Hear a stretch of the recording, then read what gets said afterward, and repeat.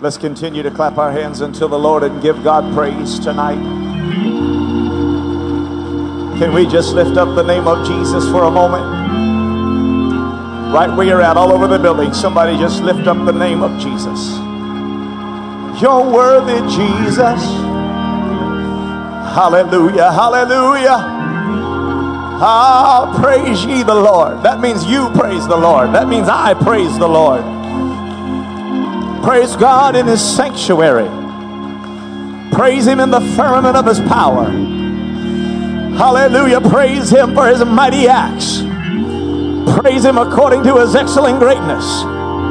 Praise him with the stringed instruments and organs. Praise him with the timbrel and dance. Ha!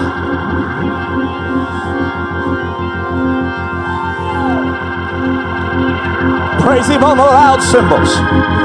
Praise him on the high sounding cymbals. Let everything that hath breath, let everything that hath breath, let everything that hath breath praise ye the Lord. Oh, just lift him up a little higher. Lift him up a little higher. Lift him. Just help me exalt him. Jesus.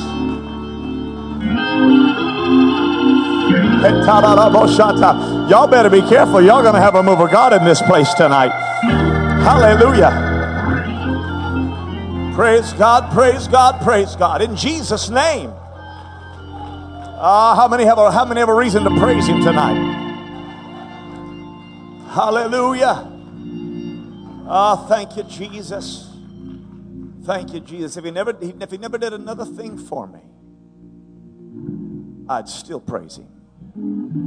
He's done enough. And eventually, once he's done so much for you that you move past the performance-based worship and you realize it's not even about what he's done, it's about who he is.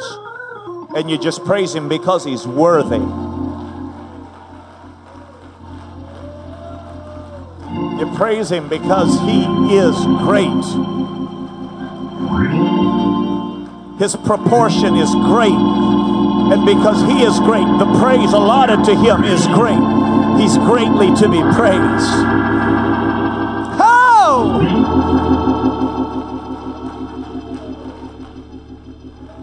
Thank you, Jesus. Thank you, Jesus. God is so good. What a beautiful spirit of worship is in this place. And I can tell people are here ready to praise God and ready to get something from the Lord tonight. Amen. I understand people have been praying, people have been fasting, and I can feel it in this atmosphere. I believe God is going to do great things during the course of this camp meeting. Amen. Praise God, praise God, praise God.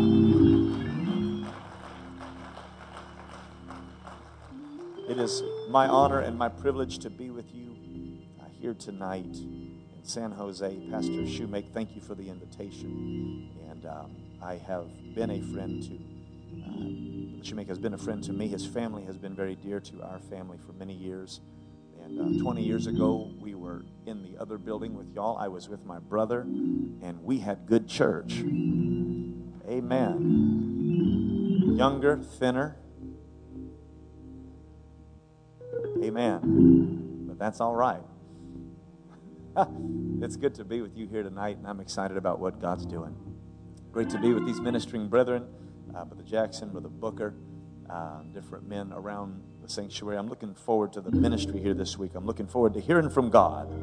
Amen. Bishop Shoemake, it's great to see you, and Sister Shoemake, it's wonderful to be with you again. Praise God. Amen. Thank the Lord. Well, I'm not that great with preliminaries, so I'm going to jump right into the Word of God. Amen. If you've got a Bible, I'll have you turn with me to the book of Judges, chapter 3. I was never good at politics. My preliminaries are usually short. I usually forget people's names. I call them the wrong names. My political career was cut very short because of that. So I figured I'll just stick with what I know best. Let me just be quiet and preach. Because God's word is good. Amen. God's word is so good. Judges chapter 3. And I will begin reading at verse 14. Judges chapter 3 and verse 14. So the children of Israel served Eglon, the king of Moab, 18 years.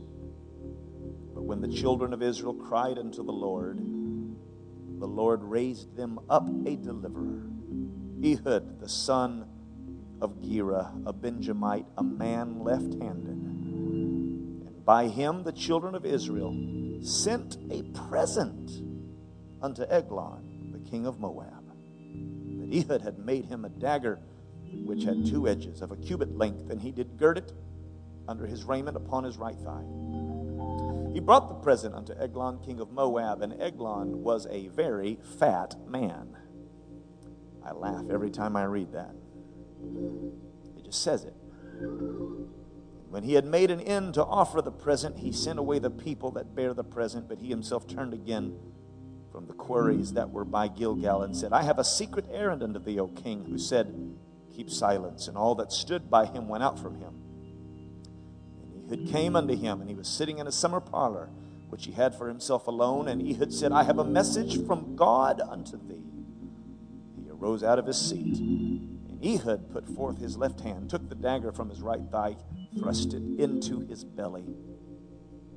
And the haft also went in after the blade. The fat closed upon the blade, so that he could not draw the dagger out of his belly, and the dirt came out. A graphic picture of a heathen king who encounters a man with a message, a present from God. And I think we are living in a world that we need genuine apostolicism in this world. We don't need to play church. We don't need to pull punches. We don't need to quiet down. But we need to bring a message from God. That's the only thing going to set God's people free. Amen. I want to preach a simple message I've entitled, Ehud, a man left-handed. Ehud, a man left-handed. Amen. Look at the person next to you. Tell them, I'm looking for a left-handed blessing.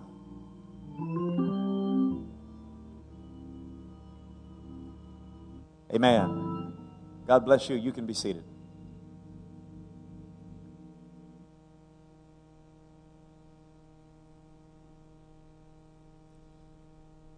I love God's church.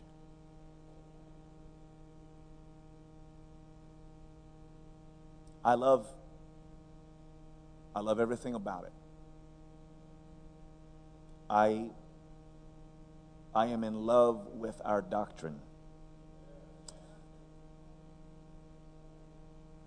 I don't just know the doctrine, I actually love the doctrine. I think it's a mistake to simply know it. I think it's a mistake to merely be acquainted with it. But the Word of God and God's working is so intricately put together that at times I just sit back in awe at what God knows, how far He sees. And it reminds me, I better walk by faith because I'll never figure out what God's going to do. It has such an intricacy that one writer said that it was fitly framed together. There's an elegance to it. There's a profundity to it. It's so powerful that it catches you unaware. And it's a very arrogant thing to think that we could know God's purpose in its entirety. I think sometimes we would be better served to just lift our hands and say, have your way, Jesus. I don't know what you're doing, but I'm just going to shout hallelujah while you do it. I'm going to keep praying. I'm going to keep fasting. I'm going to follow the man of God. I'm going to have good church. I'm going to do what I know to do because I know you're working. I know you're working. God's accomplishing things that we cannot fathom. We cannot even begin to wrap our minds, and it's a mistake to think that we can. To the point where a lot of times God's working will be so odd looking, so humble, so simple. It will literally come out of left field. And it's actually God's good pleasure to do it that way. At the end of the day, God's going to let every one of us in this building know that He is in control.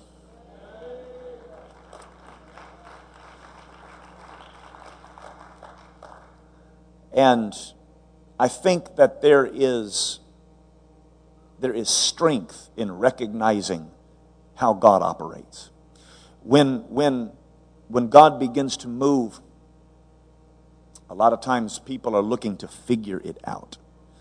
They're looking to perhaps manipulate it or to perhaps take advantage of it. People are really good at doing that. But God, the Bible says, He takes the wise in their own craftiness. And you'll think that something is happening and God is working in a way that you cannot even imagine. And when God gets finished, you'll look at it and say, how in the world did this happen? And another thing you'll say is, look what the Lord has done. He's not bound by human reasoning. As a matter of fact, He is adverse to human reasoning. He actually says that my ways are not your ways. And we shouldn't try to think too heavily about what He's doing and trying to control it because His thoughts are not our thoughts. If your thoughts come natural to you and if it seems logical to you, find a prayer room and get a spiritual mind because His thoughts are not our thoughts. Amen. God uses 5 loaves and 2 fish while the disciples are over there trying to figure out how they're going to go to the market and save up their money. And He's working in a way that they can't imagine because His thoughts are not our thoughts. I don't want orchestrated, strategized services. Amen. I don't want orchestrated, strategized, commercialized, processed, homogenized preaching. We don't need that. We don't need perfect oratory. We need an anointed prophetic administration of the spoken word of God. We need the living word of God. We need God's word, the flaming, powerful, alive, supernatural, anointed, chain-breaking, devil-chasing word of God to get down on the inside. Come on. I need God to work. I need the Holy Ghost to move. I need a heavenly administration.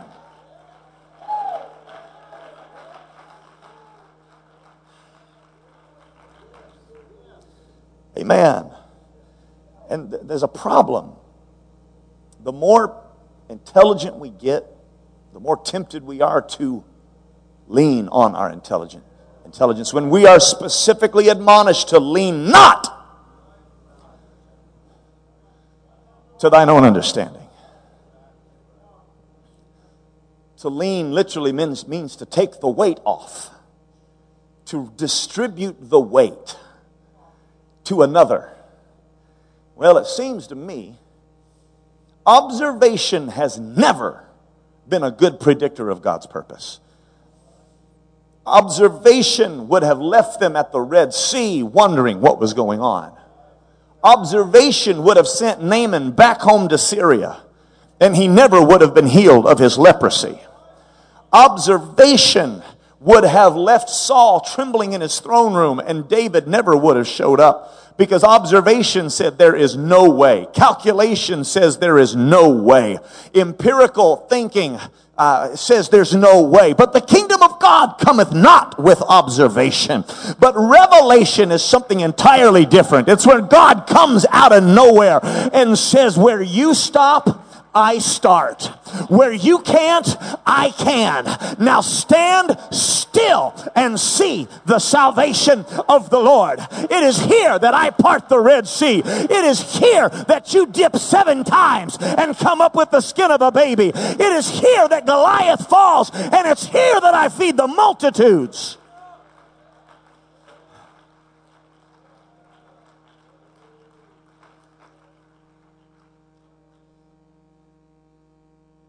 I could preach about right-handedness. I could preach about power. I could preach about authority, and it would all be good. I would also preach about convention. I would preach about habitual things. I would preach about the fact that it's common and that it's ordinary and it's usual. God doesn't do usual. This world doesn't need a usual church. It doesn't need a common church. Hallelujah. We are living in a world that is turning to witchcraft and to Satanism and mysticism and Wicca and every other thing out there that poses as God. And what they need is not a toned down church. They don't need a seeker friendly church. They don't need to turn the volume down. They need to turn the volume up. They need preachers to preach it hot. They need singers to sing under the unction and the anointing. Hallelujah. They need an aisle running church. They need a chain breaking church. Yes, they do. They need somebody that knows how to get a hold of the purpose of God and say, you know what, this thing might go sideways, but that's all right. Let's have a move of God. Hallelujah. I want somebody to get the devil cast out of them. I want somebody to be healed in their body. I want somebody to be raised up out of their predicament. And it's not going to happen with conformity. It's going to happen with the book of Acts. Experience.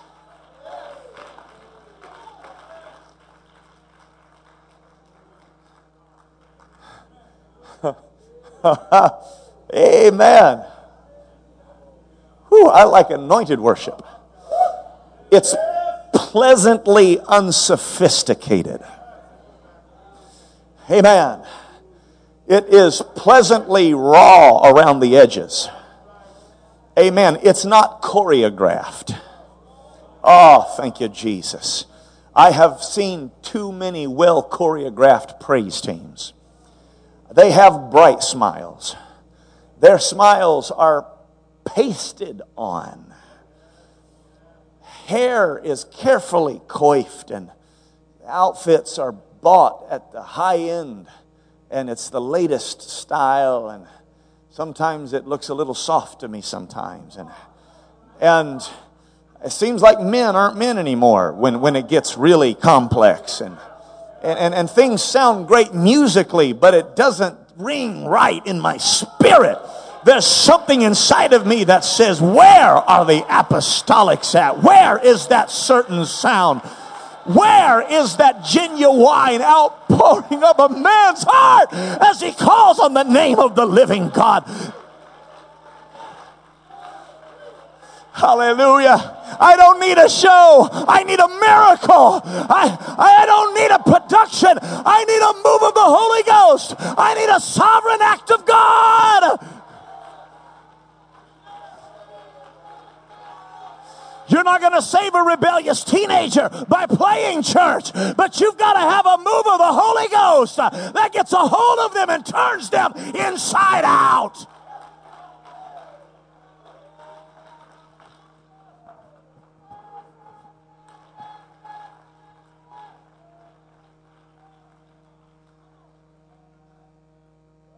Oh, hallelujah.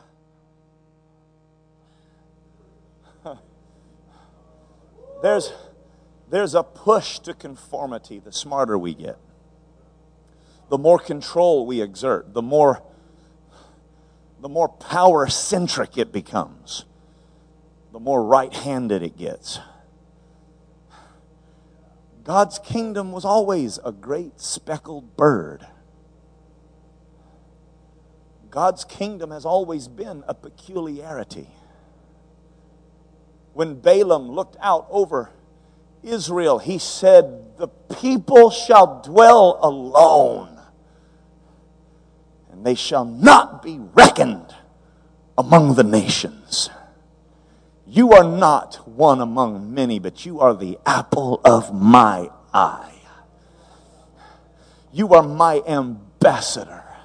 You are my representative. And let me tell you something about the peculiarity of the church. We're just a mirror of our Father. Because there is none like our God. The peculiarity of the church is a direct reflection of the oneness of God. There is only one God, and there is only one church. Hallelujah. He's not like Zeus. He's not like Apollo. He's not like Baal. He's not like Ashtaroth. He's not like Molech. And his church is not like anybody else either. Stop trying to be like everybody else and try to be like your God. He is the only one. He sits alone. He does all things after the counsel of his own will. He is the I am, the self-existent one, and there's none like him, and there's none like his people. We look different, we talk different, we praise different, we preach different, we pray different, we look, and we do all that because he is different.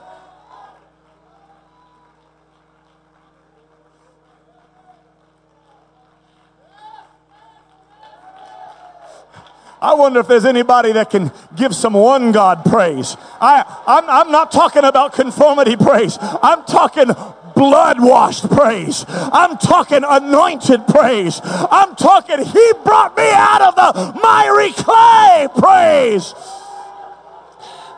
Come on. Is there anybody that knows his name? Is there anybody that knows his name is Jesus and can praise him according to that? I don't want to praise him like a televangelist. I don't want to praise him like religion. I don't want to praise him like that. I want to praise him in his uniqueness and his peculiarity.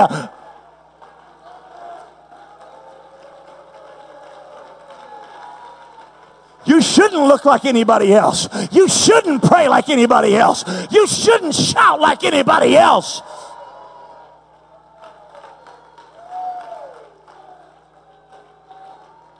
You cannot choreograph God.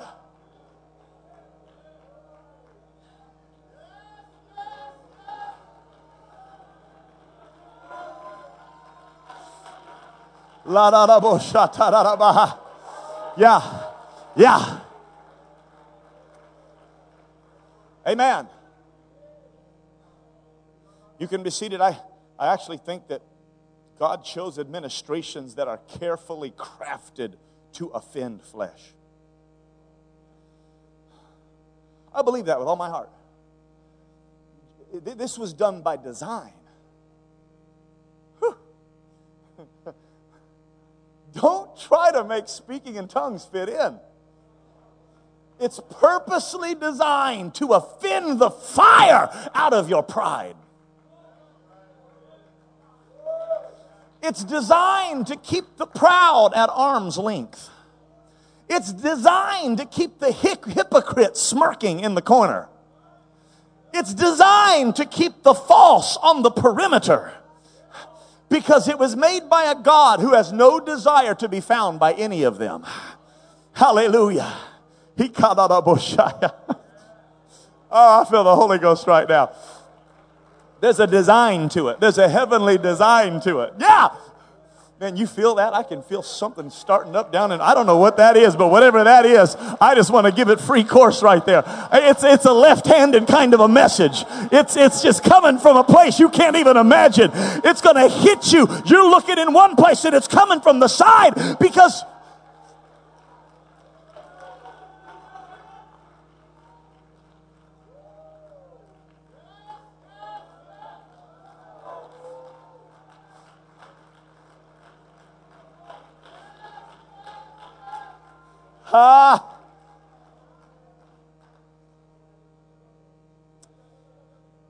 Yeah. The Bible says that Jesus made himself of no reputation. He made himself of no reputation. And one day I read that like I'd read it 100 times before that, and I just stopped and I said, wait a minute. He made. It was done by design. There was intent. There was forethought. There was planning. I'm telling you, God is so vast. When you start getting into the eternal and you start getting into the spirit, you start unlocking things that the carnal mind cannot even start to penetrate. Like a clockmaker would build and balance sprockets and springs and timing mechanisms and ratchets and intricately balance and cause the clock to tick. God, in the same way, balanced humility and made himself of no reputation. He formed it that way on purpose. Halaboshata. He had a design to what he did. It was a different way. It wasn't a man-made way. It wasn't a natural way. It was a supernatural way. When he performed miracles, if we did that, if we had blind eyes open, we'd print out business cards and we'd take a selfie with the guy. We'd post it all over the place and tag everybody we could, letting them know, and try to act like you weren't trying to get your face in there when you really were. Hallelujah. That's human nature. But Jesus said, see that thou tell no man. When you go back to your village, tell no man. And the Bible says, in spite of that, so much the more his fame went abroad. Hallelujah. But he had a design in what he was doing, because Jesus was doing something they could not even fathom. He was bringing weapons to bear that were not of this world. When the Bible says they're mighty through God, that's not just a cliche. They are mighty through God.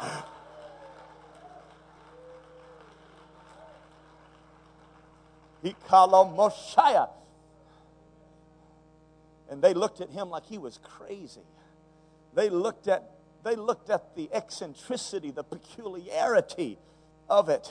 And as they tried to figure him out, and Jesus knew something.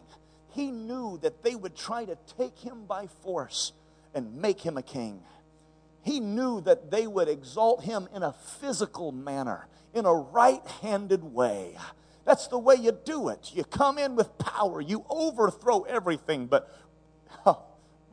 when the heathens' kings came in, they came in with pomp and with circumstances and in chariots. And Artaxerxes had a train of people, and he had men carrying him in a basket and in a throne, a mobile throne. And Nebuchadnezzar had hanging gardens, and Alexander had military accompaniment, and it was grand and it was shocking and awe-inspiring. And when the prophet said that Jerusalem's king would show up, he said, your king will come riding on a donkey. That is the mode of entry that he came. It's a left-handed kind of a thing. He just slips in under the radar. You wouldn't even notice it if you weren't looking. As a matter of fact, if you're looking for the flesh, you're going to miss Jesus. By design, he comes for the meek and the lowly. By design, he comes for the simple. By design, he comes for the hungry. He comes through Galilee. He comes through Nazareth, because I'm not coming for the powerful. I'm coming for those that have ears to hear and eyes to see. I'm coming to somebody.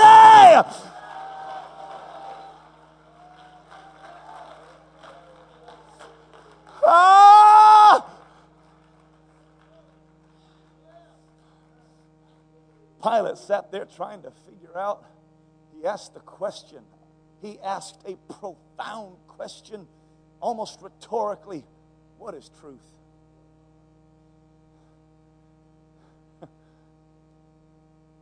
And the Word stood in front of him, mere feet away. Truth in sandals looked eyeball to eyeball at him, camouflaged in the humble, standing next to the cosmic creator. Blindly, he operates in a right-handed fashion. People look at that and think, Jesus, what in the world are you doing? I'm telling you, it's a left-handed message. It comes out of nowhere. You think that I'm going to compete for a strip of dirt on the edge of the Mediterranean? This tiny little geographically limited location. Hallelujah. Pilate, I know you think it's big, but I'm not limited by geography. I'm not here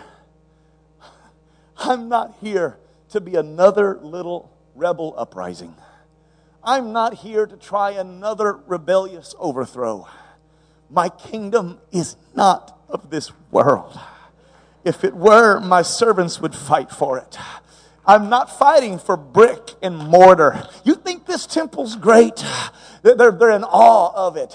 But he's bringing a left-handed perspective when he said the day will come when not one stone is left on top of another. Because when the winds have scoured every sphinx and every pyramid and every temple, and the tells and the mounds are built up and the sands have covered it long time ago, Jesus Christ's kingdom will still be alive, and it will be growing every day, because the government would be upon his shoulders. He's building a kingdom that is not of this world. And in 2014, it's in France, it's in London, it's in America, it's in San Jose, it's in Africa. It's not limited by geography. It's not limited by...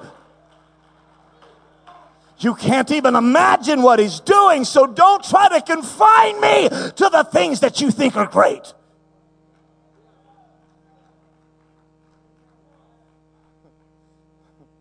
There's power in the simplicity of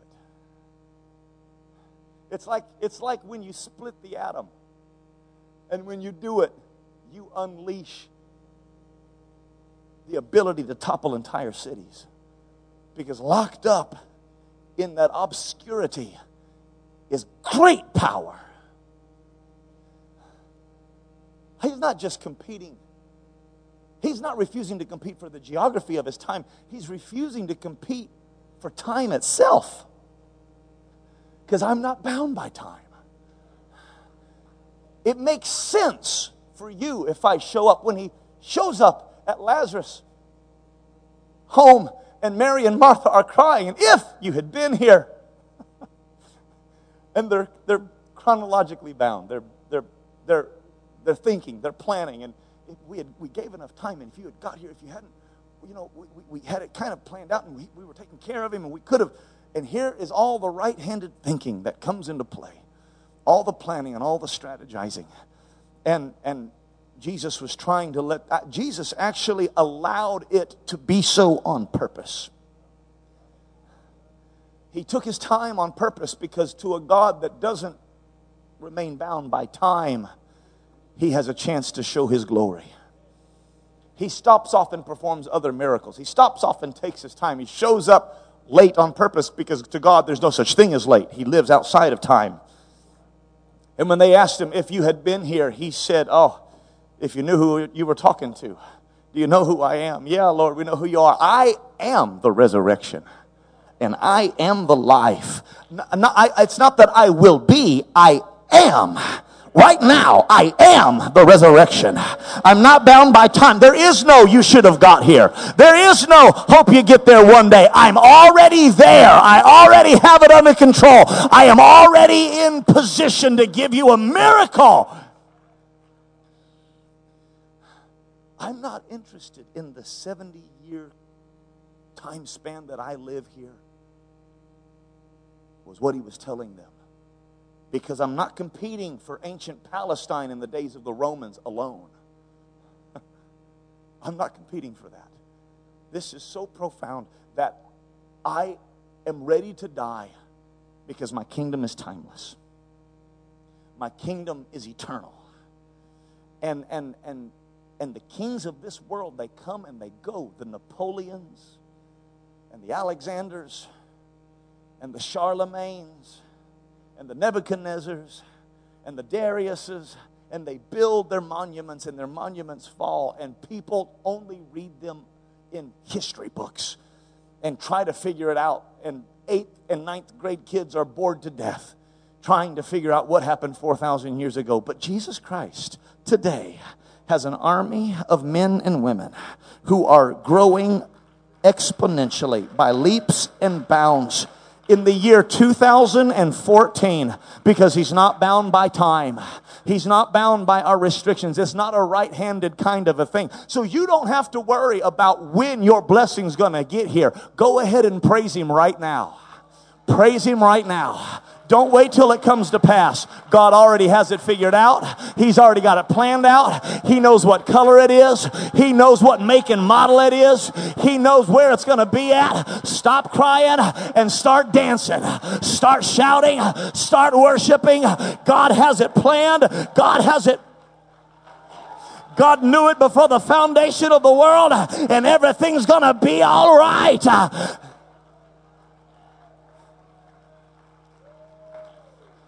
Don't try to control it. Frustration should not cripple us. Frustration is when we yield to a feeling that says, I can't get what I want and I might not get it. You'll get everything God has for you if you'll stay in his purpose. Frustration, bitterness, despair. Hallelujah. You better never preach a message to yourself. I'm preaching a message to myself right now. You don't let those things get a grip on you. You don't let those things get a hold on you. God has it all under control. Stop trying to force him into the box of your understanding. He is beyond all of that. God has a left-handed blessing. God has something so simple and so profound. Hallelujah. He's just waiting on somebody to believe him and trust him and put their faith in him.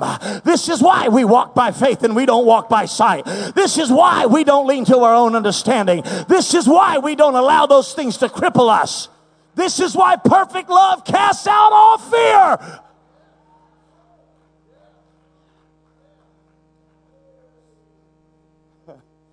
God, he chooses things. He chooses things on purpose so that we'll know who is in control. Read the book of Ezekiel sometime and just circle how many times God says that they may know that I am the Lord. Well, I know. Well, no, you don't know until he really demonstrates it. I'm not talking about head knowledge. I'm talking about down in your bones. I'm talking about down in your spirit. I'm talking about the kind of thing that Nebuchadnezzar knew that he was the Lord, but it wasn't until he ate grass for 7 years and his nails grew that he stood up at the end of that and had his mind restored and said, now I know that there is none like him.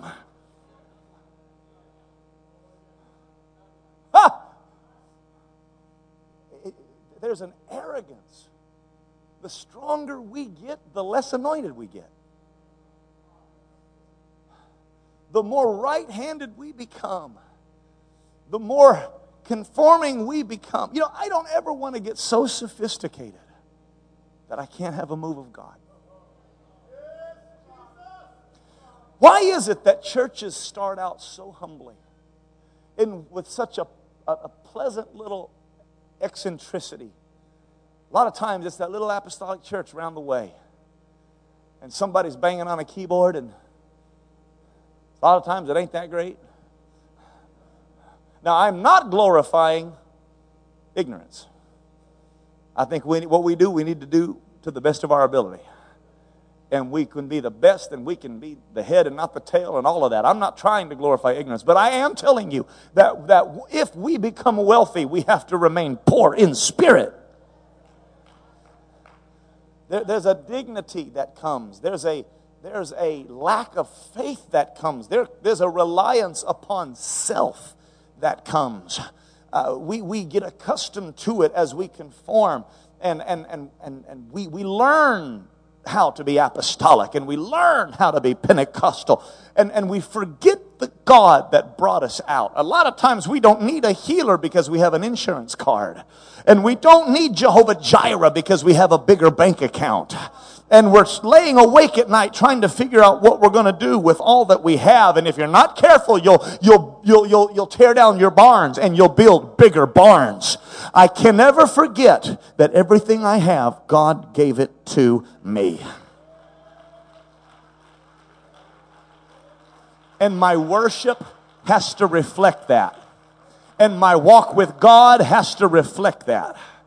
Hallelujah. My prayer life has to reflect that. I am never so smart that I don't need to pray. I don't ever learn so much about the Bible. I've never sat through enough message to where I don't need preaching anymore. I need preaching. Well, I've heard that before. Sometimes it's not about hearing a new thing. Sometimes it's about reinforcing an old thing.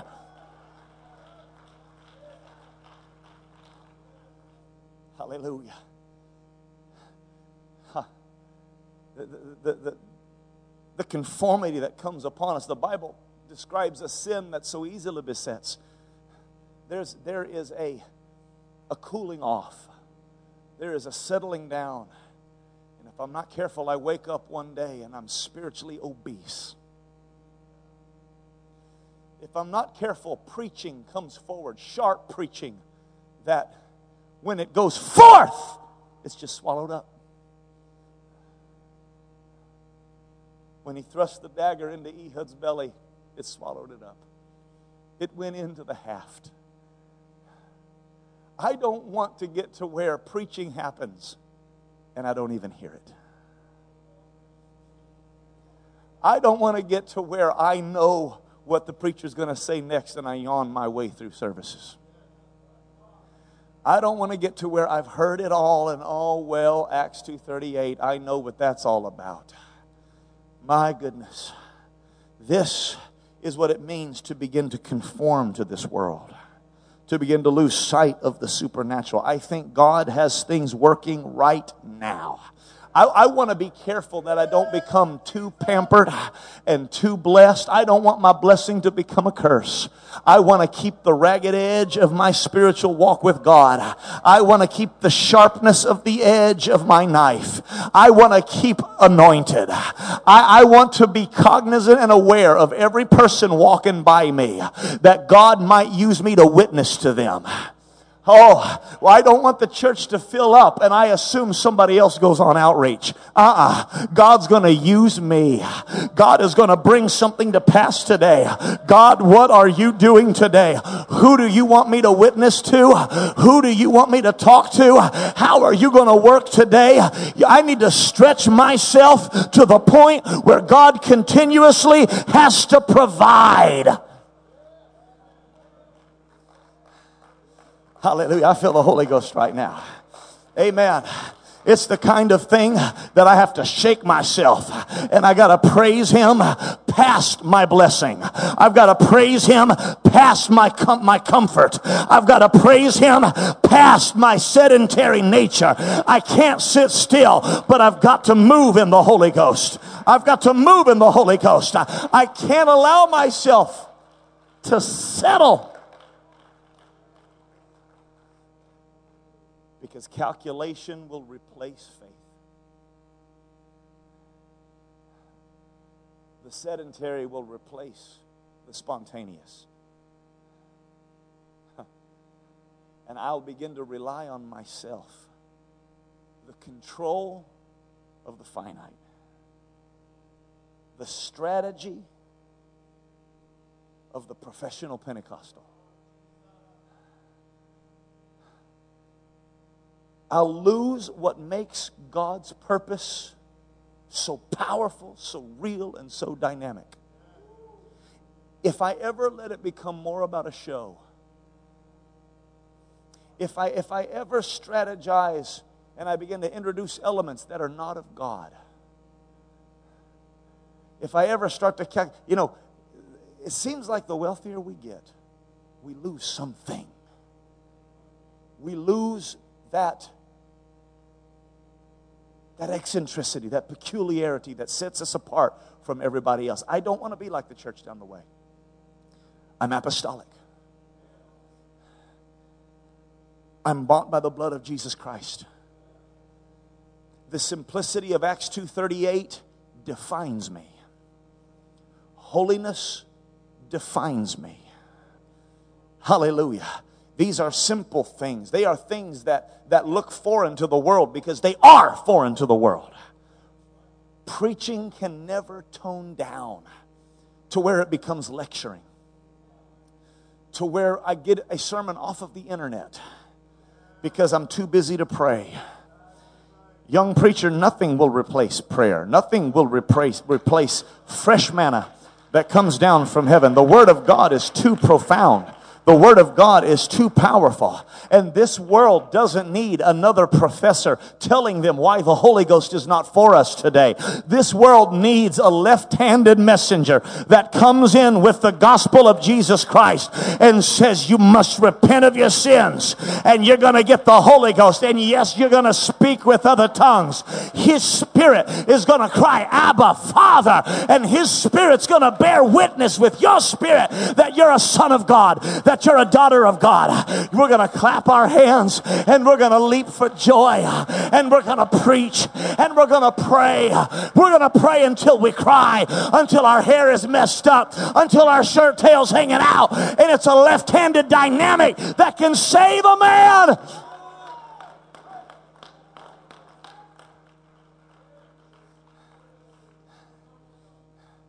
Hallelujah. You have to be careful about becoming too polished. There's a control that comes with that. Young men, do not be waiting to get into a pulpit to learn how to preach.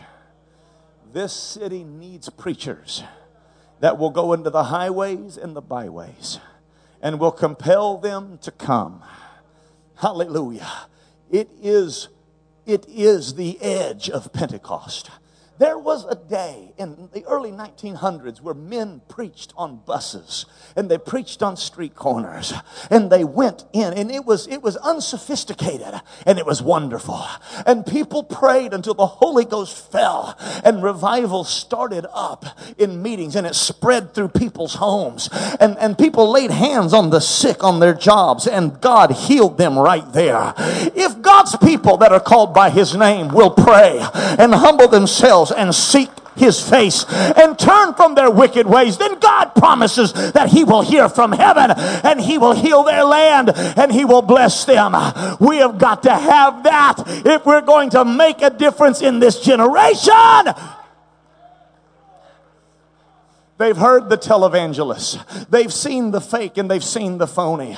They've seen people play games and not live the life. What they need is a left-handed message that comes in that says we're Jesus' name and we're not ashamed. I live holy and that's how I am. I live this way because I represent the God of heaven and earth. I'm a Jesus' name, one God, tongue-talking Son of God. And I'm here to bring, I have a message from God for you, Eglon.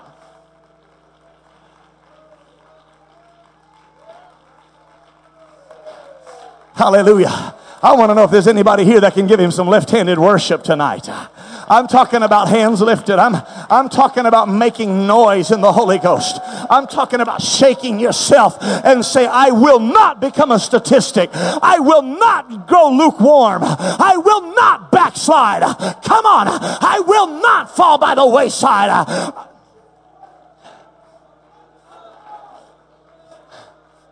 I'm not going emergent. I'm not going charismatic. I'm not Trinitarian. I am apostolic. I am...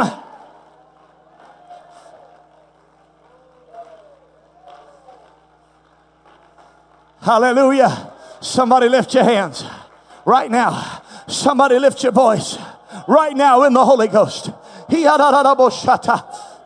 I've got a left-handed message. I've got a left-handed gospel. I've got a left-handed move of God.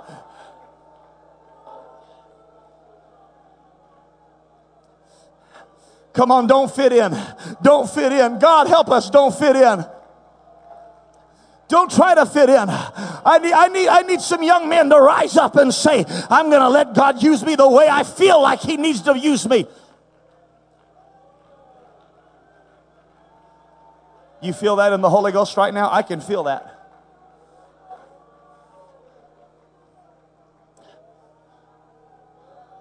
Hey, katarabosha. Hey, araraboshata. Hey, katarabosha.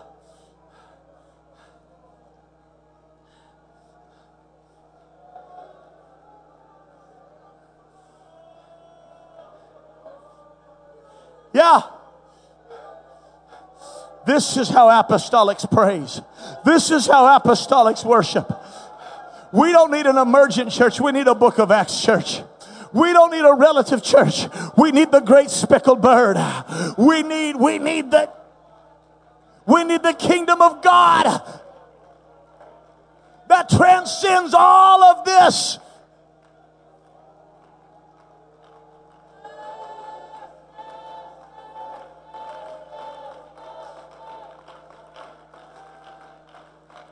When your backslidden friend tells you you're too radical, you tell him, I have a message for you, King Eglon. I have a message for you. I haven't quit praying. I haven't quit preaching. I haven't quit worshiping. I haven't quit believing. I still have it.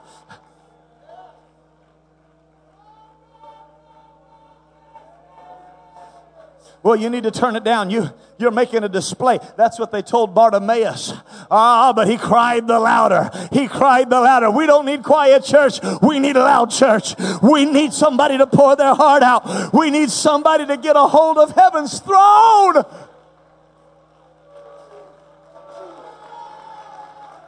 I can feel it. I can feel it right there. It's right there. In the name of Jesus. In the name of Jesus, there's some young men. The Holy Ghost has told you.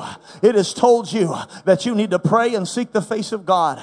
And He is going to raise you up to do a great work, to witness and to testify in the streets of San Jose, in the streets of your city. And it's time to stop being afraid. It's time to stop being intimidated. I know God has said it, and He is confirming it to you tonight. Young ladies, God is raising you up for His glory, and it's not time to be ashamed. It's not time to be embarrassed. I represent a unique, holy God. It's a left-handed type of a thing.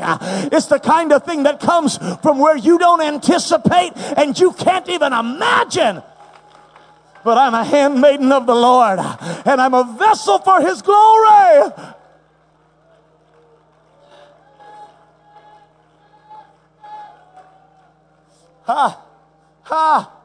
In the name of Jesus, somebody lift your hands right now. I'm closing. Musicians can come.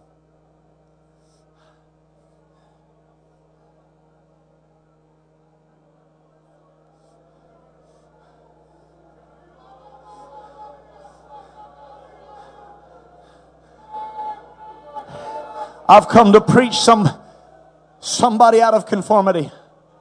I've come to preach somebody there out of their embarrassment. I've come to preach somebody out of their shyness and their reluctance. Hallelujah. I came to preach the fire into somebody's eyes. Come on, I need an Ehud. I need an Ehud. I need somebody that can pick up the knife and say, I've got it. I've got it.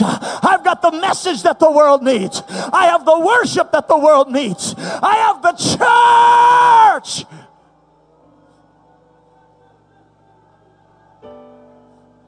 They don't need me to fit in.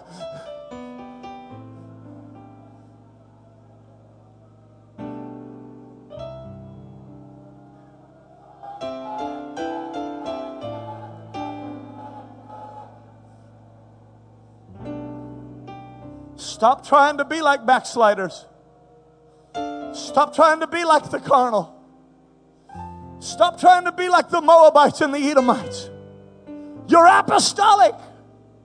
You're Jesus' name. I'm going to open up this altar. I want to know if there's somebody that can come up here and fall in love again with a left-handed message from God.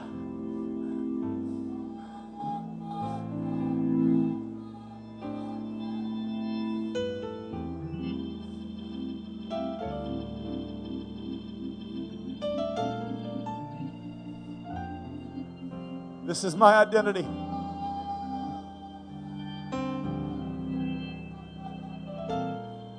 This is the only message that makes a difference. Come on, young man. Come on, honey.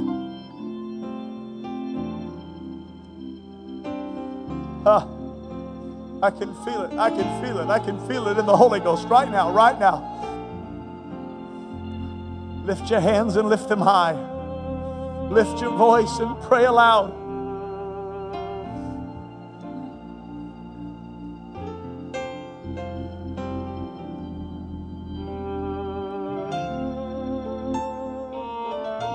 Speak in tongues as the Spirit gives the utterance. Refuse to conform to this world. I have a message from God for you, Eglon. I'm not like you, and I never will be.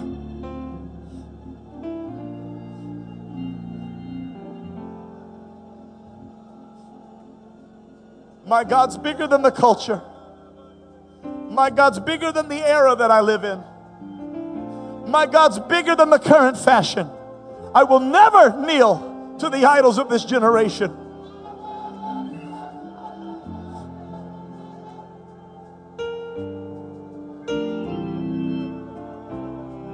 Come on, Ehud. Come on, Ehud. Bear this message. Preach this message.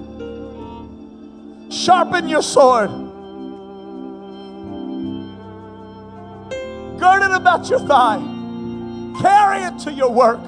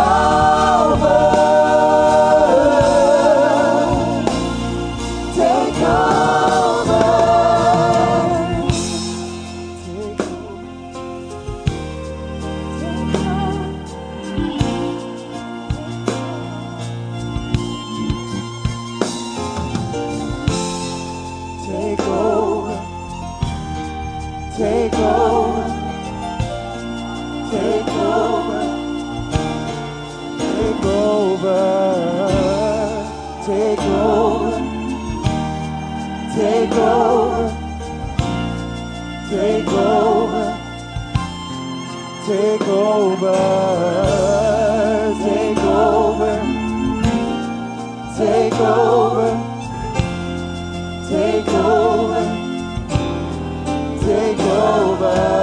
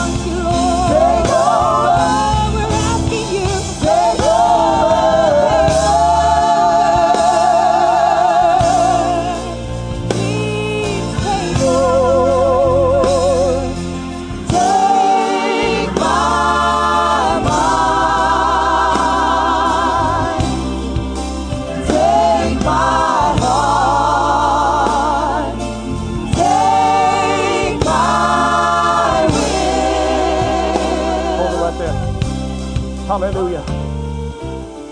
The Holy Ghost is here right now. This first night of camp meeting, there's a beautiful move of the Holy Ghost here right now. For the next few moments, I want you to lift your hands and I want you to shake off any conformity. I want you to shake off any doubts. I want you to shake off any inhibitions. And I want you to say, Jesus, here I am. I want you to have your way the rest of this week. I'm getting my pride out of the way right now. I'm getting my embarrassment out of the way right now. I want somebody to offer up a praise unto God that He is worthy of. Right now, from the front to the back, I want you to lift up your voice. I want you to shout unto God. I want you to come together in one mind and one accord. Hallelujah, that's it. Praise Him. Praise Him. Praise Him. Kick open the prison door. Shake the shackles off. Hallelujah. Somebody cry out. Start this first night off right. I'm going to praise my way into his presence. I'm going to praise my way into my miracle. I'm going to praise my way into what God has for me.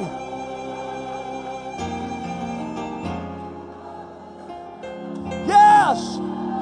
Yes. Yes. Yes. Speak it out. Speak it out. Speak it out. I can feel walls coming down right now. I can feel walls coming down right now in the Holy Ghost. I can feel people shaking off chains right now. Oh!